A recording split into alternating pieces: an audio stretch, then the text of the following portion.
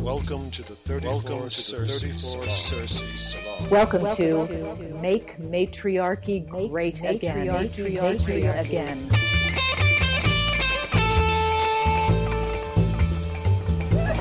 est possible d'interagir tout au long de ce cours. Ich habe eine Preismarke in meiner Unterhose.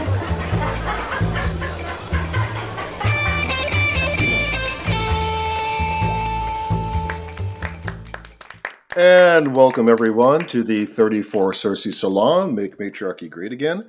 I am Sean Marlon Newcomb, and I am here with, Don Sam Alden. Sorry. Welcome everyone. Thank you. And I'm very excited. We're going to have, for me, a very fun and interesting podcast. We're going to be talking about Lenape culture, the women of the Lenape, and well, why don't we just get right to it? We have our guest for today to talk with us about Lenape culture, the women of the Lenape, Jeremy Johnson. Jeremy, welcome. Hey, Kulamosi Hutch. You get your own sound effect. Sean likes to give everyone applause. So there you go. There's your intro. Sure. Well, Wanishi, thank you. So, Jeremy, why don't you just introduce yourself to our listeners and tell us a little bit about who you are and what you do. Wanishi, Delawense, Lepoyokun Katata, Nita, Lenape, Shanu, Akpeoli. My name is Jeremy Johnson. I am Delaware, or Lenape. It's kind of hard to kind of get past some of those ways of speaking about ourselves in the past and reclaiming our true name. But I am Lenape, Shawnee, and Peoria. But at the moment, I am the Cultural Education Director for the Delaware Tribe of Indians based in Bartlesville, Oklahoma. Wonderful. And that's actually a great place to start, because let's talk about when you say Lenape and you say Delaware, who are the Lenape? What is the distinction you're making as you're talking about that there when you say Delaware versus Lenape, in terms of obviously how people themselves or ourselves talk about it, and how it was that sort of name or moniker was given as well from people who encountered them? Yeah, we are the Lenape people. We refer to ourselves as Lenape people. And as in most Native American or indigenous languages, our name means the people. And over time, as we had more contact with Europeans and others, we began to be referred to as the Delaware people because of where we lived along the Delaware River, the Hudson River Valley. So basically, when people would ask, it was those Native Americans who live on the Delaware became the Delaware Indians, and that's how it kind of came to pass as we were known as Delaware through a lot of historical documents and a lot of our past. So it had changed from our original name. We still refer to ourselves as Lenape, but we started using Delaware itself as well.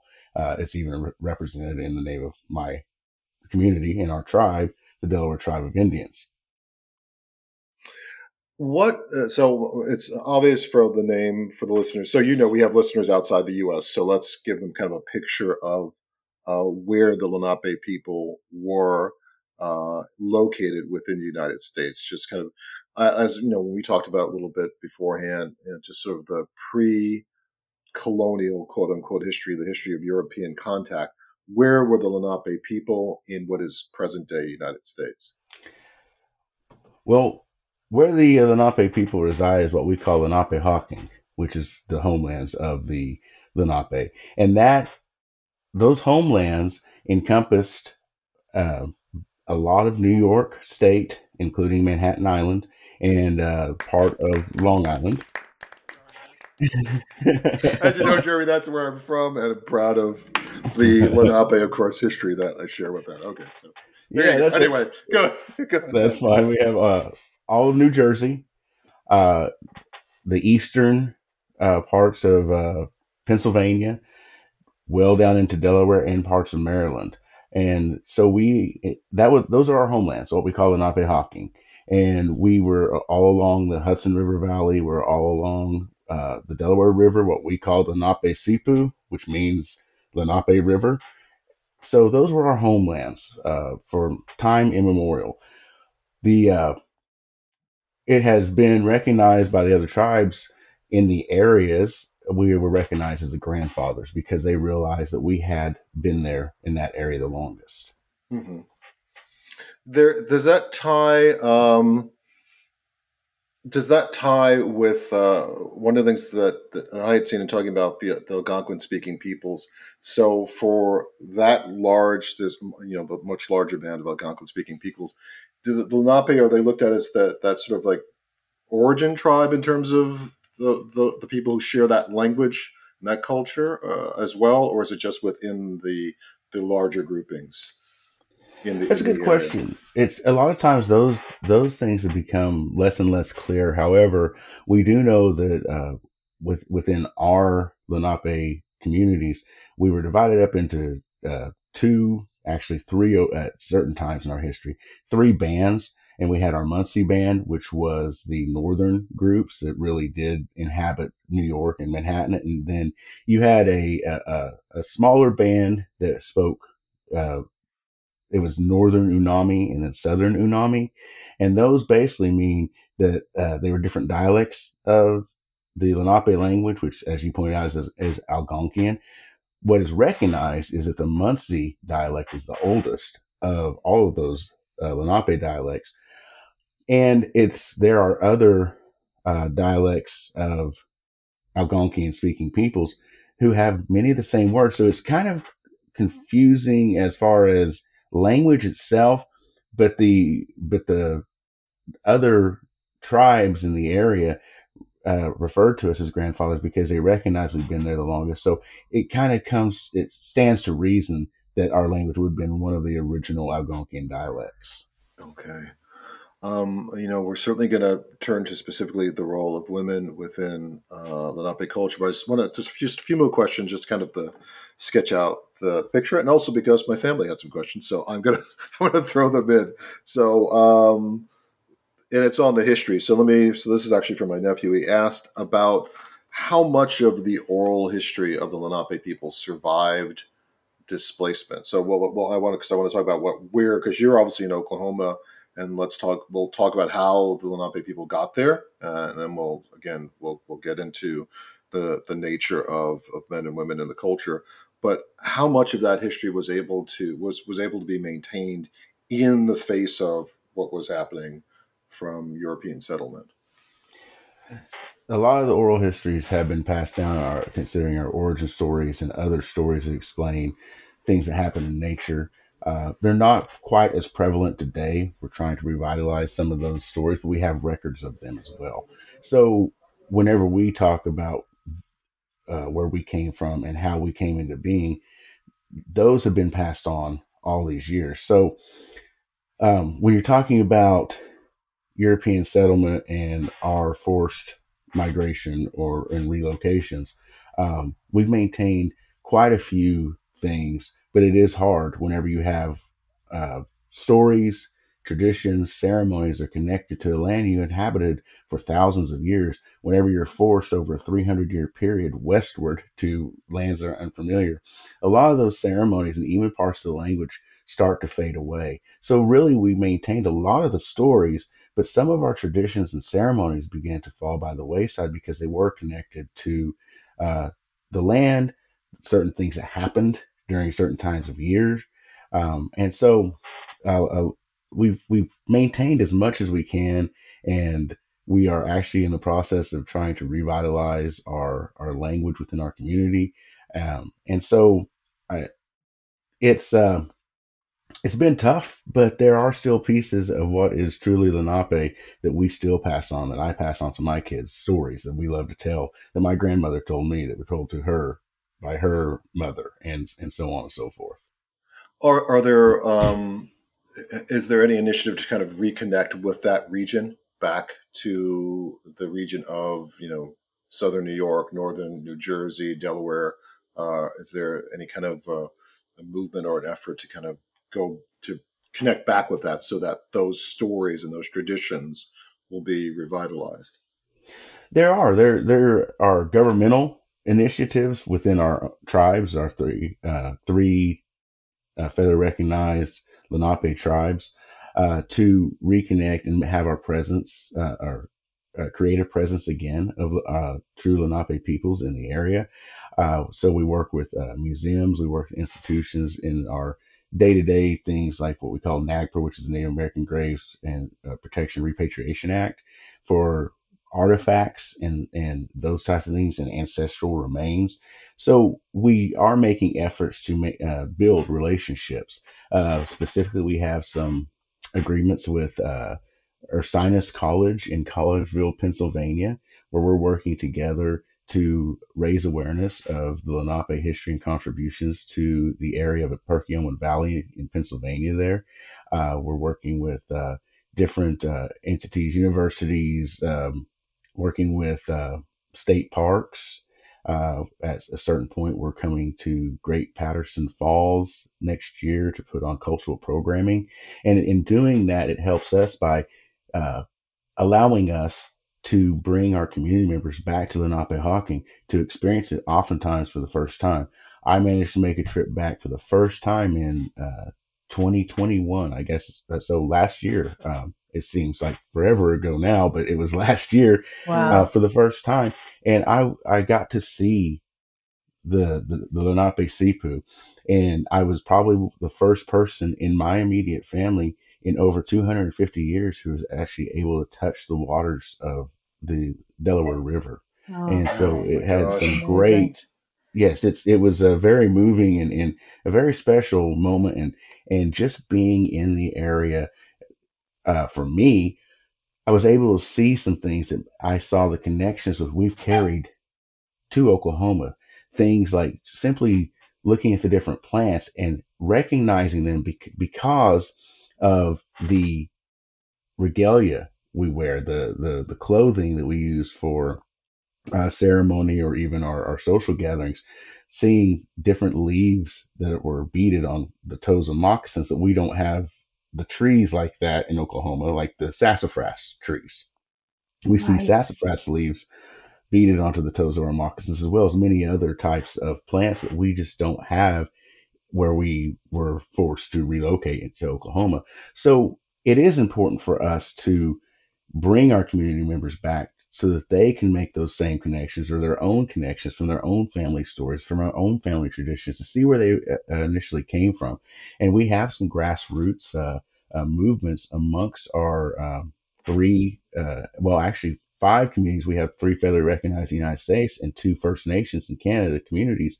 And the women, the matriarchs of those communities, have really gotten together in a grassroots movement to start sending our Lenape Hoyok, which is our Lenape women, back to the New York area, the New Jersey area, the Pennsylvania area to experience those things and interact with people and build relationships so we can then start bringing our youth and start getting them to experience those areas in exciting ways that they never have. Get them to go be able to canoe down the Lenape Seafood, the Delaware River. Get them Mm. to go to Rockaway Beach and just go experience being on the ocean there, where you have your your mussels, your the shells that we made our Yeah. wampum out of, those types of things. Being able to pick those up off the ground for the first time. This is what we made our wampum out of.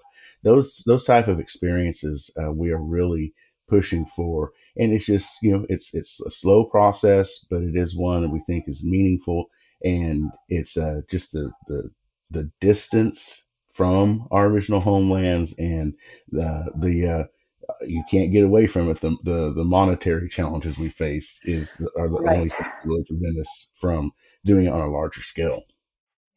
That's just one sort of little further follow up, and because we'll talk about what you were saying about bringing, obviously women coming back to the New York area.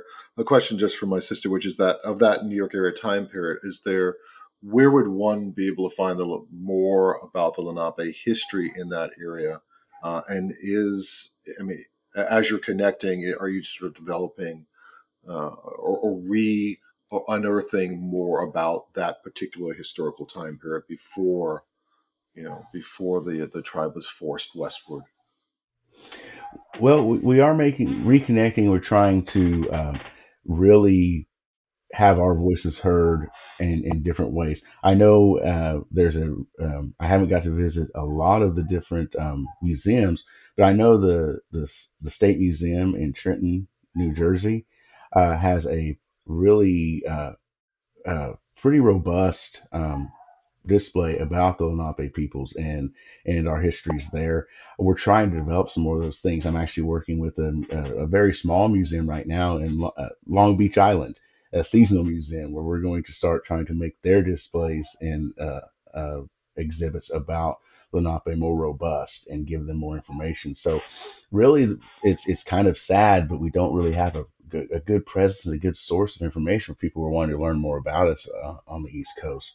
Um, the only ways that people can get the true, accurate historical information is actually kind of contacting people like myself or the Delaware Nation's cultural officers or the Stockbridge Munsey's cultural officers. So it's kind of sad that we've been erased almost so thoroughly, but we are making inroads and trying to uh, provide information and education about who we are and our existence and our contributions in our original homelands.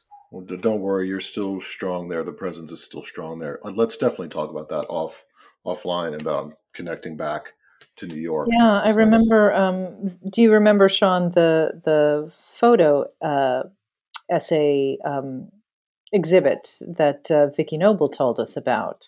this is probably a good way to kind of like segue into let's talk about because you were talking about bringing the women from where you are in Oklahoma back to these ancestral lands. And so let's talk about the role of women in Lenape culture. One of the ways that this came up was that part of the discussion was to talk about these kind of matriarchal, for want of a better term, or matrilineal or matrilocal cultural structures in Lenape culture. So Hmm. what is the nature of, in terms of matrilineal and matrilocal uh, structures and networks? How did that work in Lenape culture historically? Historically, our matriarchs are hugely important to our communities. Basically, they were the decision makers. Really, you had councils and leaders and things that got together, people who got together, but they were working off the advice and the counsel of our Lenape Quayo, which are our Lenape women. Um, in everyday life, um, the Lenape women were the keepers of their home. The ownership of the home was theirs. They were uh, they were in charge of basically anything of maintaining the place, whether that was crops, taking care of children, doing those things. But the men then were their job was to clear the land and also go procure food from hunting and those types of things. But the women had all the power in the relationship because we're also being matrilineal. Our clans come from our mothers and their mothers. That's how the clans are determined. Um, and so one of the great things my grandmother always used to tell me, she said, Lenape women were very strong and they had all the power in the relationship. If they felt that their husband, for lack of a better term, a partner, was not doing their job, all they had to simply do was place his possessions outside of their dwelling, and that meant they were done. It was time to move on, and he had no say in the matter at that point. So um, it's a very different than the European ideal of what a family or how a family should operate. Right. Was there an understanding of to whom the children were primarily allianced? Well, So if a woman decided that her partner was just not working anymore and put his possessions outside the house, did that mean the children stayed with her? in most cases, yes. In pretty much all the cases I've been told about, that was how it operated. That uh, the children stayed with the women, and then oftentimes other family members would help to raise the boys in the different ways, whether it was hunting or fishing or whatever it was that was needed of them ceremonially, because even like the in those family units, oftentimes the uncles of a boy were in charge of basically raising them, not the father. And Right. so it was oftentimes the uncle. So the and the during the time when they were young, the mother obviously cared for them around the home and taught them different things and told them stories and just basically showed them where their role, what their role was within the community. So yeah, that power lies there, and those clan lines were extremely strong. We've still carried a lot of the clans, or we carried the clans with us, but um, as you start to intermarry with other tribes and other peoples, where that begin to get a little bit confused nowadays. We still carry those clans and we still claim our clans, but a lot of people are now confused because of a lot of the different intermarriages with tribes and other folks, that it's it kind of muddied the water for a lot of folks. So, Sure. but it was all that the clan lines were traced to the mother and determined, and you could not marry within your own clan. So it was important to maintain those lines. Right. Right. Yeah. In some of the matriarchy work, I believe Max uses this term, the matriclan. So it Hmm. was Max sort of, Dashu, just so for the yeah, listener Okay. knows who as that it's is. sort of a way of encapsulating that idea of that it is the matriline that determines the clan, and that the the children are often raised by uh, the the brothers and sisters as well as the mother. Hmm. So the mother and then her brothers and sisters help with the raising of her children.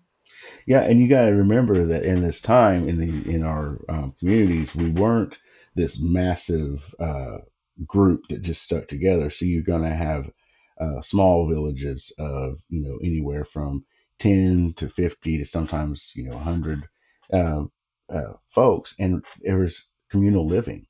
You're talking about longhouse living, um, and so. And there are other times, we have the wigwam, which the word wigwam came from. We had the wigwam. So those were smaller dwellings, but for most folks, it was this longhouse communal living. So you had to be involved with each other's families Yes, as yeah, well. absolutely. Yeah, it wasn't this crazy idea that we have in America today of like these tiny little family units that isolate themselves in houses. And it's changed so much even over the last 40 years. When I was young, it was nothing for some of what we would call our, not necessarily by blood, but our aunties or our grandmas just getting on to us. And if we were doing something wrong, it was expected that the other women, hardly ever the men, really, it was usually the women who disciplined the children and tell them when they were doing something wrong. Sometimes, you get the support of the man, but there have been a few times that my brother and I would get yelled at by uh, an old native woman, and who was that? I don't know who that was, but we better listen.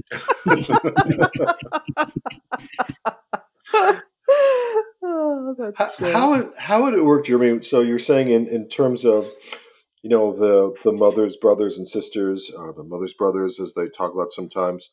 But if you were a father and a husband, so would a father say, he has his children, would he be someone more focused on his sister's offspring in terms of their rearing, and the offspring, his own offspring, would be kind of overseen in terms of the male groupings by the mother's brothers? So I mean, it kind of worked like that. So the father himself would be more focused towards the clan he came from. Is that kind of how it worked? Well, in a way, I mean, and these lines are going to cross as well. A father's going to teach their son as well. But when it came to things like doing things like going to get visions, it was the uncle's responsibility to take the Mm, nephews out to do okay. those types of things. The important roles and the important kind of milestones, those were the responsibility of the uncles to take their nephews out to do those things. And I think one of the reasons is because those things weren't easy, to take in that time. And so it's almost a little bit easier for an uncle to be a little bit harder on their nephew than it may be for a father sometimes. As a parent, you don't want to see your children suffer, and there's a little bit of a disconnect. Of course, the uncles didn't want to see their nephews suffer a lot, but they had a little bit different threshold for that. Hmm. Interesting. And so the when and after marriage, you would move in with the wife's clan. Is that kind of the idea? The Yes. husband So and wife. yes. So if you, for example, we had these three clans. We have the turtle, the wolf, and the turkey clan. So to explain that clan system fairly briefly, most of the Unami folks are Southern Unami who inhabited most, New Jersey and the areas there were traditionally Turtle Clan people. Our Muncie folks who inhabited, Manhattan and New York all the way up to, as far as Albany and everything, they were Wolf Clan. And then the Turkey were our adoptees, our captives, Mm, and people who were married into the tribe without a clan. And of course, I'm using married kind of loosely. That's the best way to describe it. right. And so, if here's kind of kind of give you an example. So, if a turtle woman married outside and married a person from the Wolf Clan, then all her children are going to be Turtle Clan. Now he maintains his clanship as a Wolf Clan, but he adopts the ways of the Turtle Clan if there are any different ways. So his Wolf Clan does not get passed down to his children.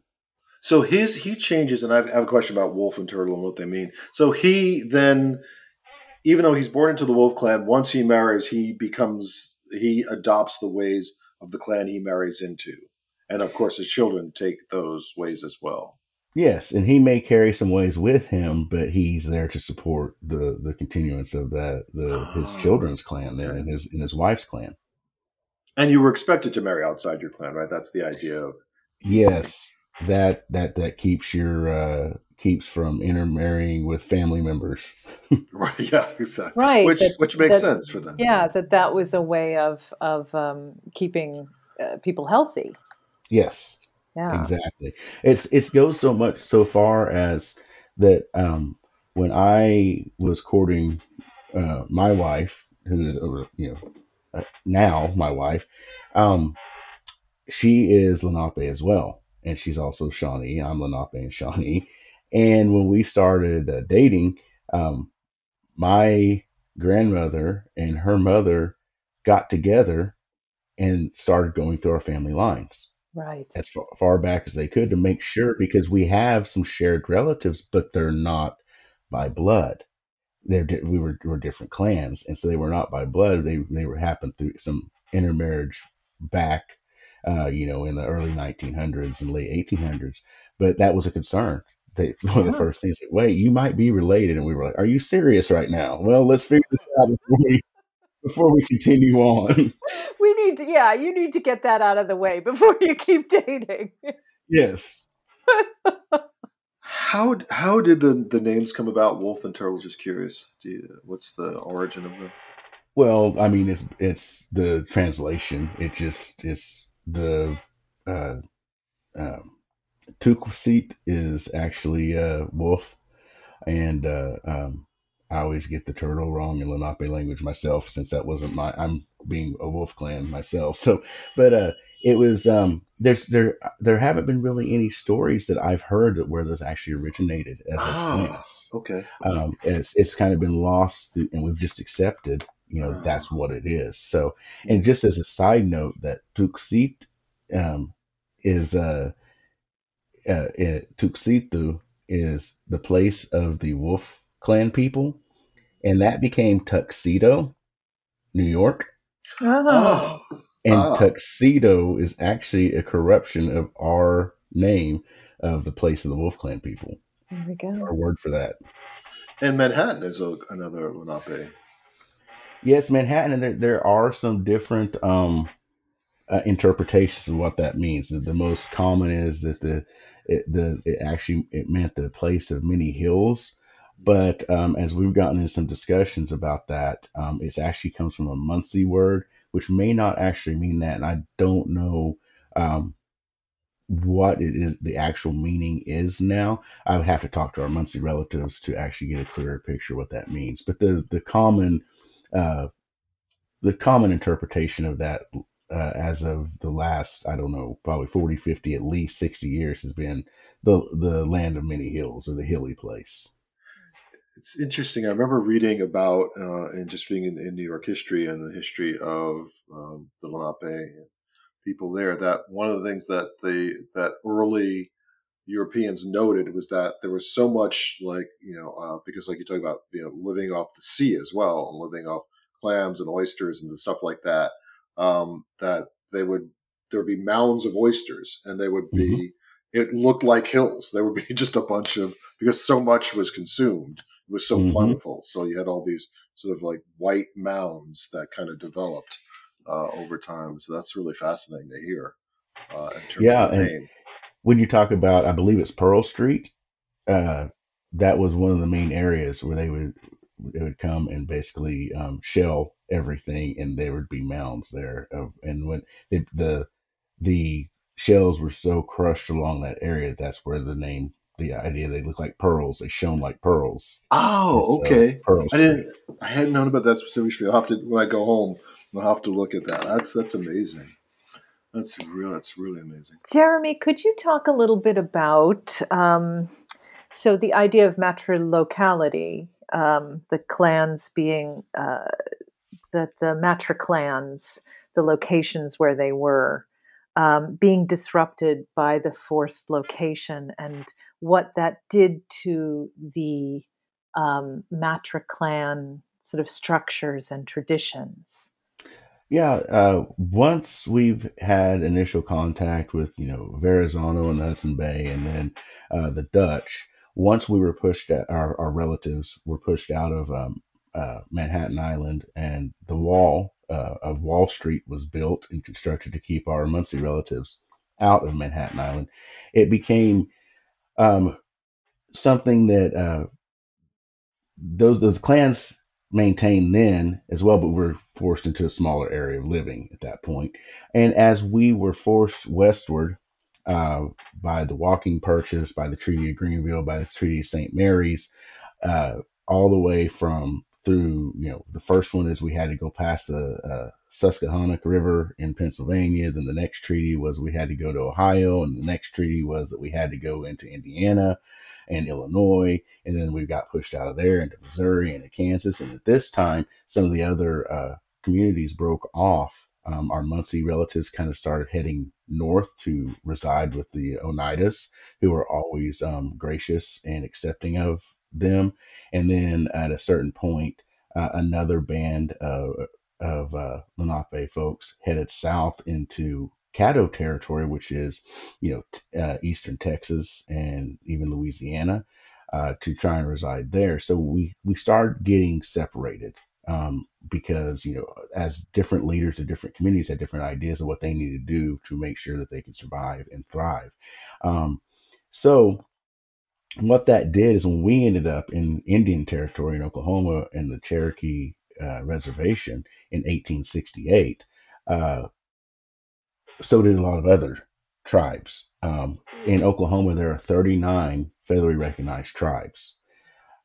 So what happened then is because our community started dwindling down to such small numbers, it's estimated that we had close to going from tens of thousands of Lenape people to our community being of about 2,000 by the time we got to Kansas. That you're starting to lose marrying another Lenape person from another clan, because a lot of times the clan people stuck together. Most of the people that ended up in Oklahoma were of the Turtle clan, and so it's hard then whenever your other clans are in Canada and Wisconsin to find someone who was Lenape to marry. So a lot of times they would intermarry with Cherokee or Osage or the folks who are around, Right. and white as well. So Yes. the clan systems then began to um, get a lot more complicated and a lot harder to maintain. Although we still are maintaining it to this day, it just became a lot more difficult. Right. Yeah. And what that also did was it causes if we go by our traditional clan system, it really caused our turkey clan to grow exponentially. Because if you Right. married someone who did not have a Lenape clan as a male, then that meant that your children were their turkey clan, Right. since your clan wasn't passed down. And so if I were to marry say a Cherokee woman who had no Lenape clan, then my children would have been Turkey clan. But I Got managed it. to find someone who was a Turtle clan, and so my children are Turtle clan. And Nice. so, Let me. Oh, sorry. Go ahead. Deb. Yeah. The other thing that I wanted to talk a little bit about that is certainly not unique to the Lenape, but I'm curious how it specifically affected the Lenape's traditions is, of course, as the Europeans took control of lands and started to dictate the rules, quote unquote. A lot of the colonial emphasis was, of course, on male leadership because the colonials were largely patriarchal societies, and women did not have nearly as many rights in the colonial societies. So, how that affected interactions with these colonial incursions and the treaties and things like that, was there a shift of necessity in the tribes because colonials would only deal with male Indians, quote unquote Indians? They would only deal with yes. the males in the Native American tribes. Well, that is a good question, because that's something that didn't really change. Honestly, our matriarchs really were the ones who um, had the biggest voice. So whenever there was a decision to be made, yes, you had the male representatives there, and they would advise them. And oftentimes, what they're just doing is carrying out the will of the matriarchs within the community. Interesting. So the internal decision structure resisted Hmm. that influence. Fascinating. Oh, that's wonderful. That's great to hear. Yeah, and as we got further away from a lot of the traditional ways after being forced out of Kansas, there were more representations outwardly of patriarchy. However, within our communities, there is no question that our matriarchs are in charge. Just ask my mother and my grandmother. So, Wonderful. Well, more power to them. That's great. And then, oh, sorry, Sean. Did you want to? No. Go. Continue on, Okay. because the question I have will be going back to the past a little bit. So. Okay, great. So we talked a little bit at the beginning about the matriarchs of different clans. You had mentioned some that there were some native matriarchs up in Canada that were interfacing with the Lenape matriarchs. How is the rematriation movement, as it's been called? Um, how is that? How are the Lenape involved in that, if at all? How is that affecting sort of the work of the women of your tribe? that's a good question. It's been very strong. One of the things that I'm seeing is our younger Huayok, our women, really stepping up into positions of leadership within the community, within the tribe itself. We've always had, as we've been forced to adopt European governmental ways to Mm-hmm. operate. Sure. We've always had a strong representation of female leadership. It just, but it wasn't until recently, I say recently, within the last 20 years that we had our first female chief, but women have always been on our council. And so that presence has always been there, but it's really good to see our young women now basically asserting their role as matriarchs within the tribe and stepping up to the table to say, hey, these are our voices, these are things we think. And it's been refreshing. The community members I speak with, the males, we raised them up because that's how we were taught, that the women are, the they're important. They're the givers of life. They're the only ones who have that power is to create life. They are to be respected and held in high esteem. And so seeing our women within our tribe and our younger women stepping up has been refreshing and been highly supported across our communities. And to see a large group of Lenape Hueoc go all the way back to Lenape Hocking on their own and do different things, whether it's interacting with leaders of communities, governmental officials, whatever it is that they're doing, seeing that you just see a lot of support whenever that's publicized, whether that's on Facebook or through our other social media venues. It's been something that is inspiring, and it's especially inspiring for myself having a daughter, to see that her voice is going to be heard when she decides to take that role as she gets older.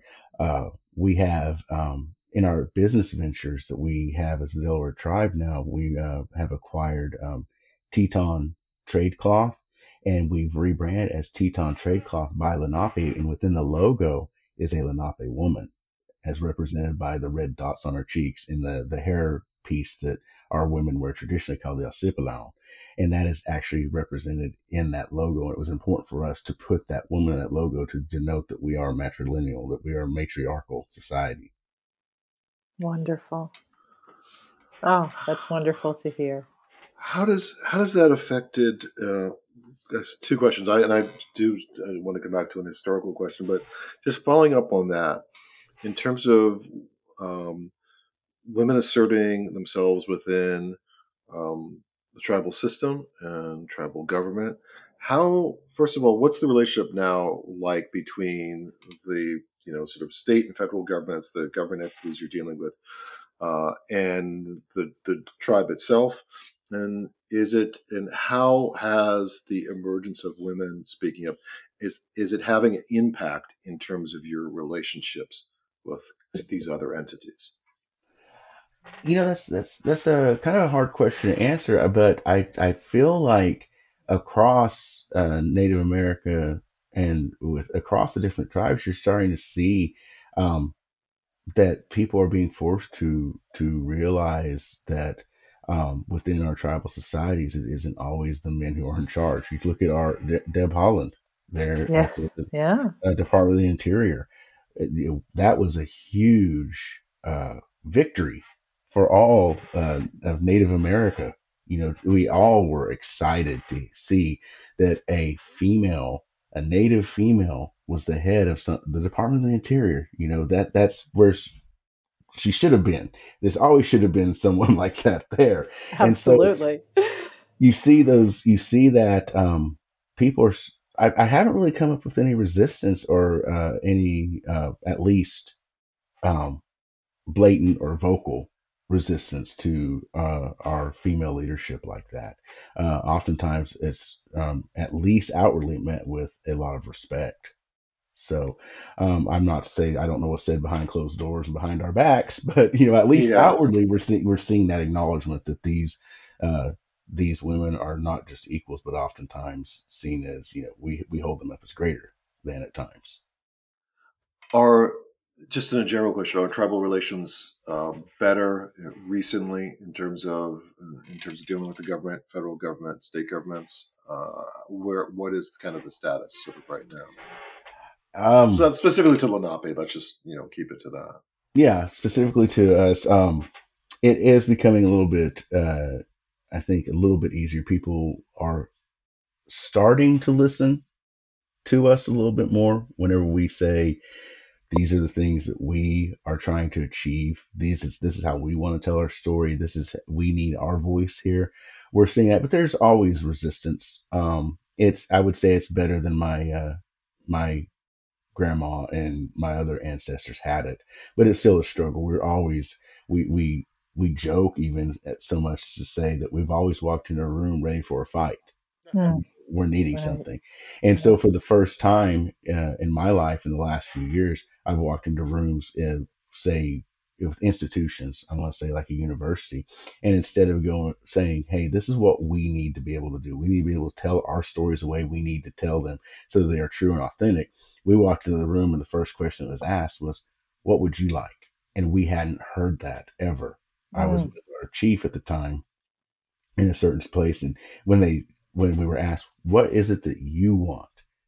we just kind of looked at each other because we were dumbfounded, and it took us a moment. We were taken aback, and we said, I looked at him and I said, "Have you ever been asked that question as a Lenape representative?" He said, "No, I never have." So we expressed that.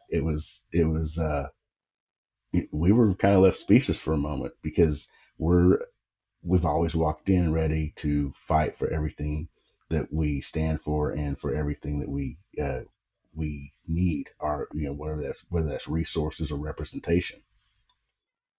It's really That's that's good to hopeful. hear. That's hopeful Yeah, and good to that's hear. hopeful. Yeah. Hmm. Let's hope it continues in this direction. I can only hope. It's been some there's been some really good experiences on those fronts. Just a couple, just to circle back, just a couple of historical questions. Hmm. One of the things that I had seen is that one of the roles that women had had within Lenape culture had been in terms of medicine and healing. What was that like? And is that heritage still maintained in any sense in sort of contemporary Lenape culture? Well, that's the healers were often women. There were some men. They often received a vision as to that's what they were, and that they would in certain ceremonies be able to recount that. It went so far as I would say today how we carry that on. A lot of the traditional medicines have kind of fallen by the wayside simply because of lack of access to many of the traditional knowledge that we had from Lenape Hawking. So when you're again removal has kind of Right. put a damper on a lot of those things, and so trying to then learn the new plants, your resources you have, the new plants, the new whatever it is that you can use for medicines was very difficult because you're only staying in an area for 50 or 60 years at a time. Right. It was really hard to develop that knowledge base that you had thousands of years to develop before. And so it kind of what my understanding is that kind of shifted a little bit as well. So whenever it is the role of traditionally it was the role of our women to cook for families, and that is not a menial thing. That's what we've had to explain, that men and women have different roles that are equally as important within our community. Even today, our women cooks are held in high regard because you are giving sustenance in life still by cooking and feeding your people. And so uh, it's always been taught, or I've always heard that as you prepare a meal, that you need to do it in a good way with good thoughts, because otherwise it can have a negative effect on those who eat it. Or if you're making clothing for someone, that you need to do that with good thoughts. Never make clothing or never cook when you're angry, because you're going to make whoever wears that clothing or eats that food feel bad, and so it spiritually even, so those ideas still carry on. I still believe that actually stems from the roles of our women being healers. Mm. Yeah, there's an energy transfer. There's an energy transfer when you're doing something quote unquote ordinary, but you're doing it in a sacred way. Hmm. Then that energy transfers. Yes, and it's just a general mindfulness of what you're doing. Right. That I think transfers as well. That does. We try not to share meals in anger. Even eating for us is a big deal. As I think, just as Lenape people, and at least in my community, it is. Whenever we do something, we always have a meal, or traditionally have, and we're actually bringing that back too, because as we had folks who were assimilated by boarding schools and things of that nature, Right. they've kind of those traditions kind of fell by the wayside, but there are a lot of us who are still raised with it, and so we're trying to bring those things back, and uh, that creates a mindfulness of intent of why you're here, why your community, uh, how you're building that, whatever it may be. If we're going to have social dances and we have social dance classes, just so folks can come and hear songs and learn these things, we always eat.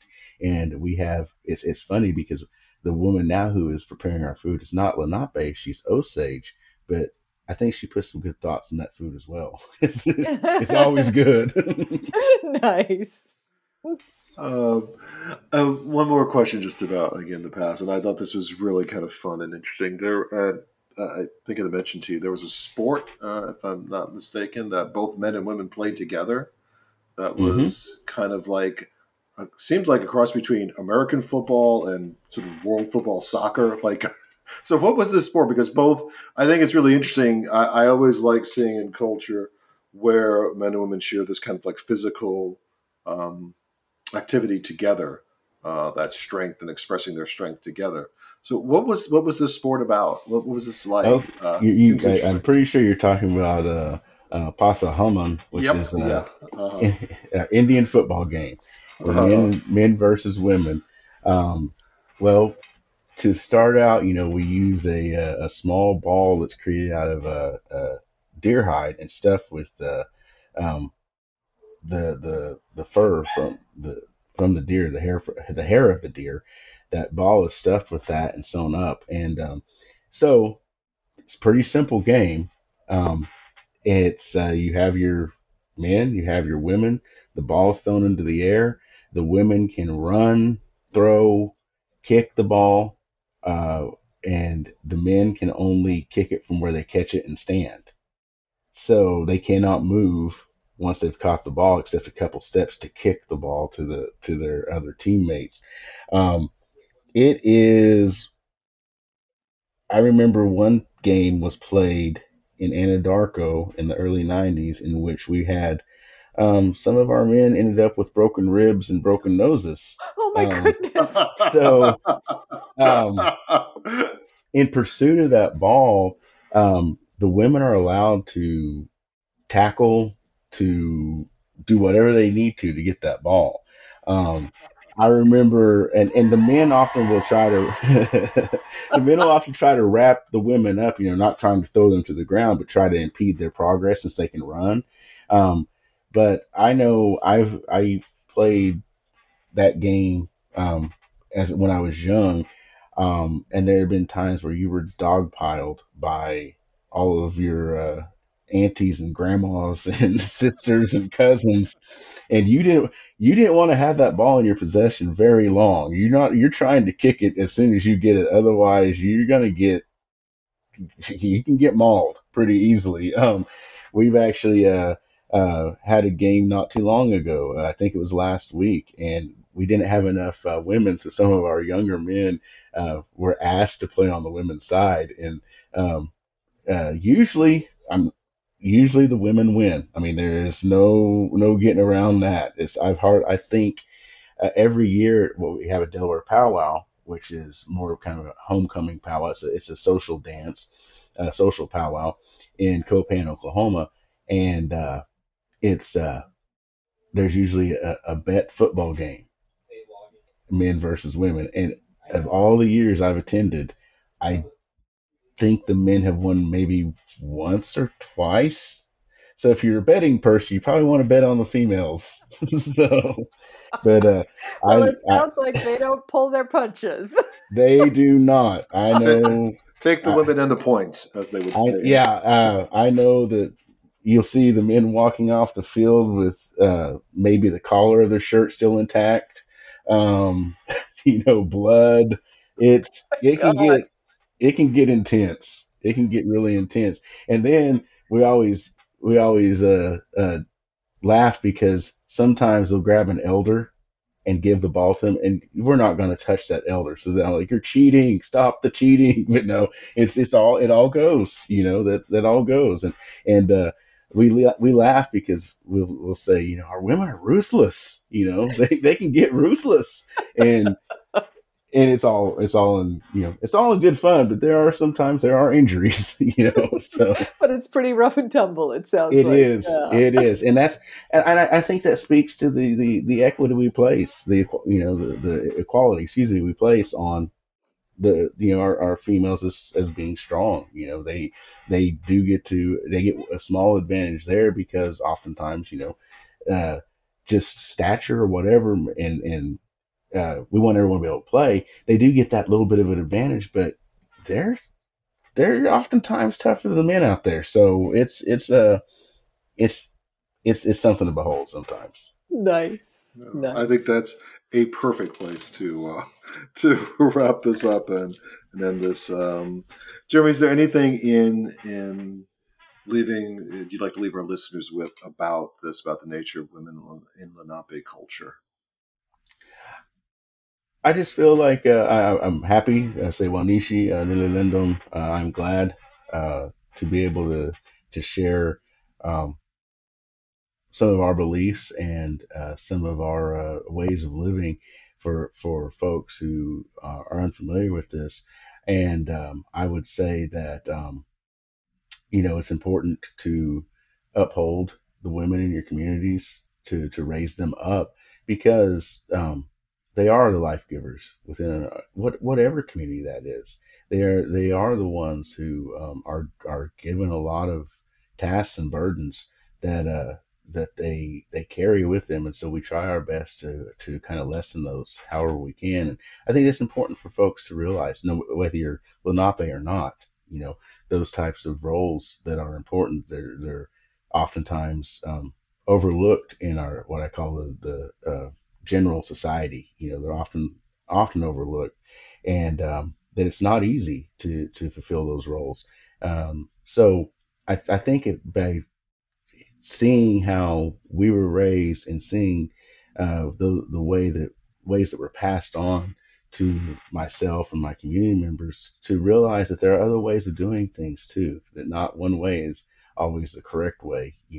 That if anyone can actually just look at and hear that, to say there are other ways of doing things that are just as relevant and important to the ways that they do it, then I think that's a good lesson to take away. And if anyone wants to learn more about the Lenape people, the Lenape history and culture, to make sure you reach out to our federally recognized tribes. We're very open to sharing what we can about our culture, and even if it's not Lenape, say you want to learn about another tribe, reach out to those actual tribes. Let them speak for themselves. Let them use their own voice and tell their stories in their own ways. Is there a good place for people to reach out to you, Jeremy, if they want to learn more about Lenape?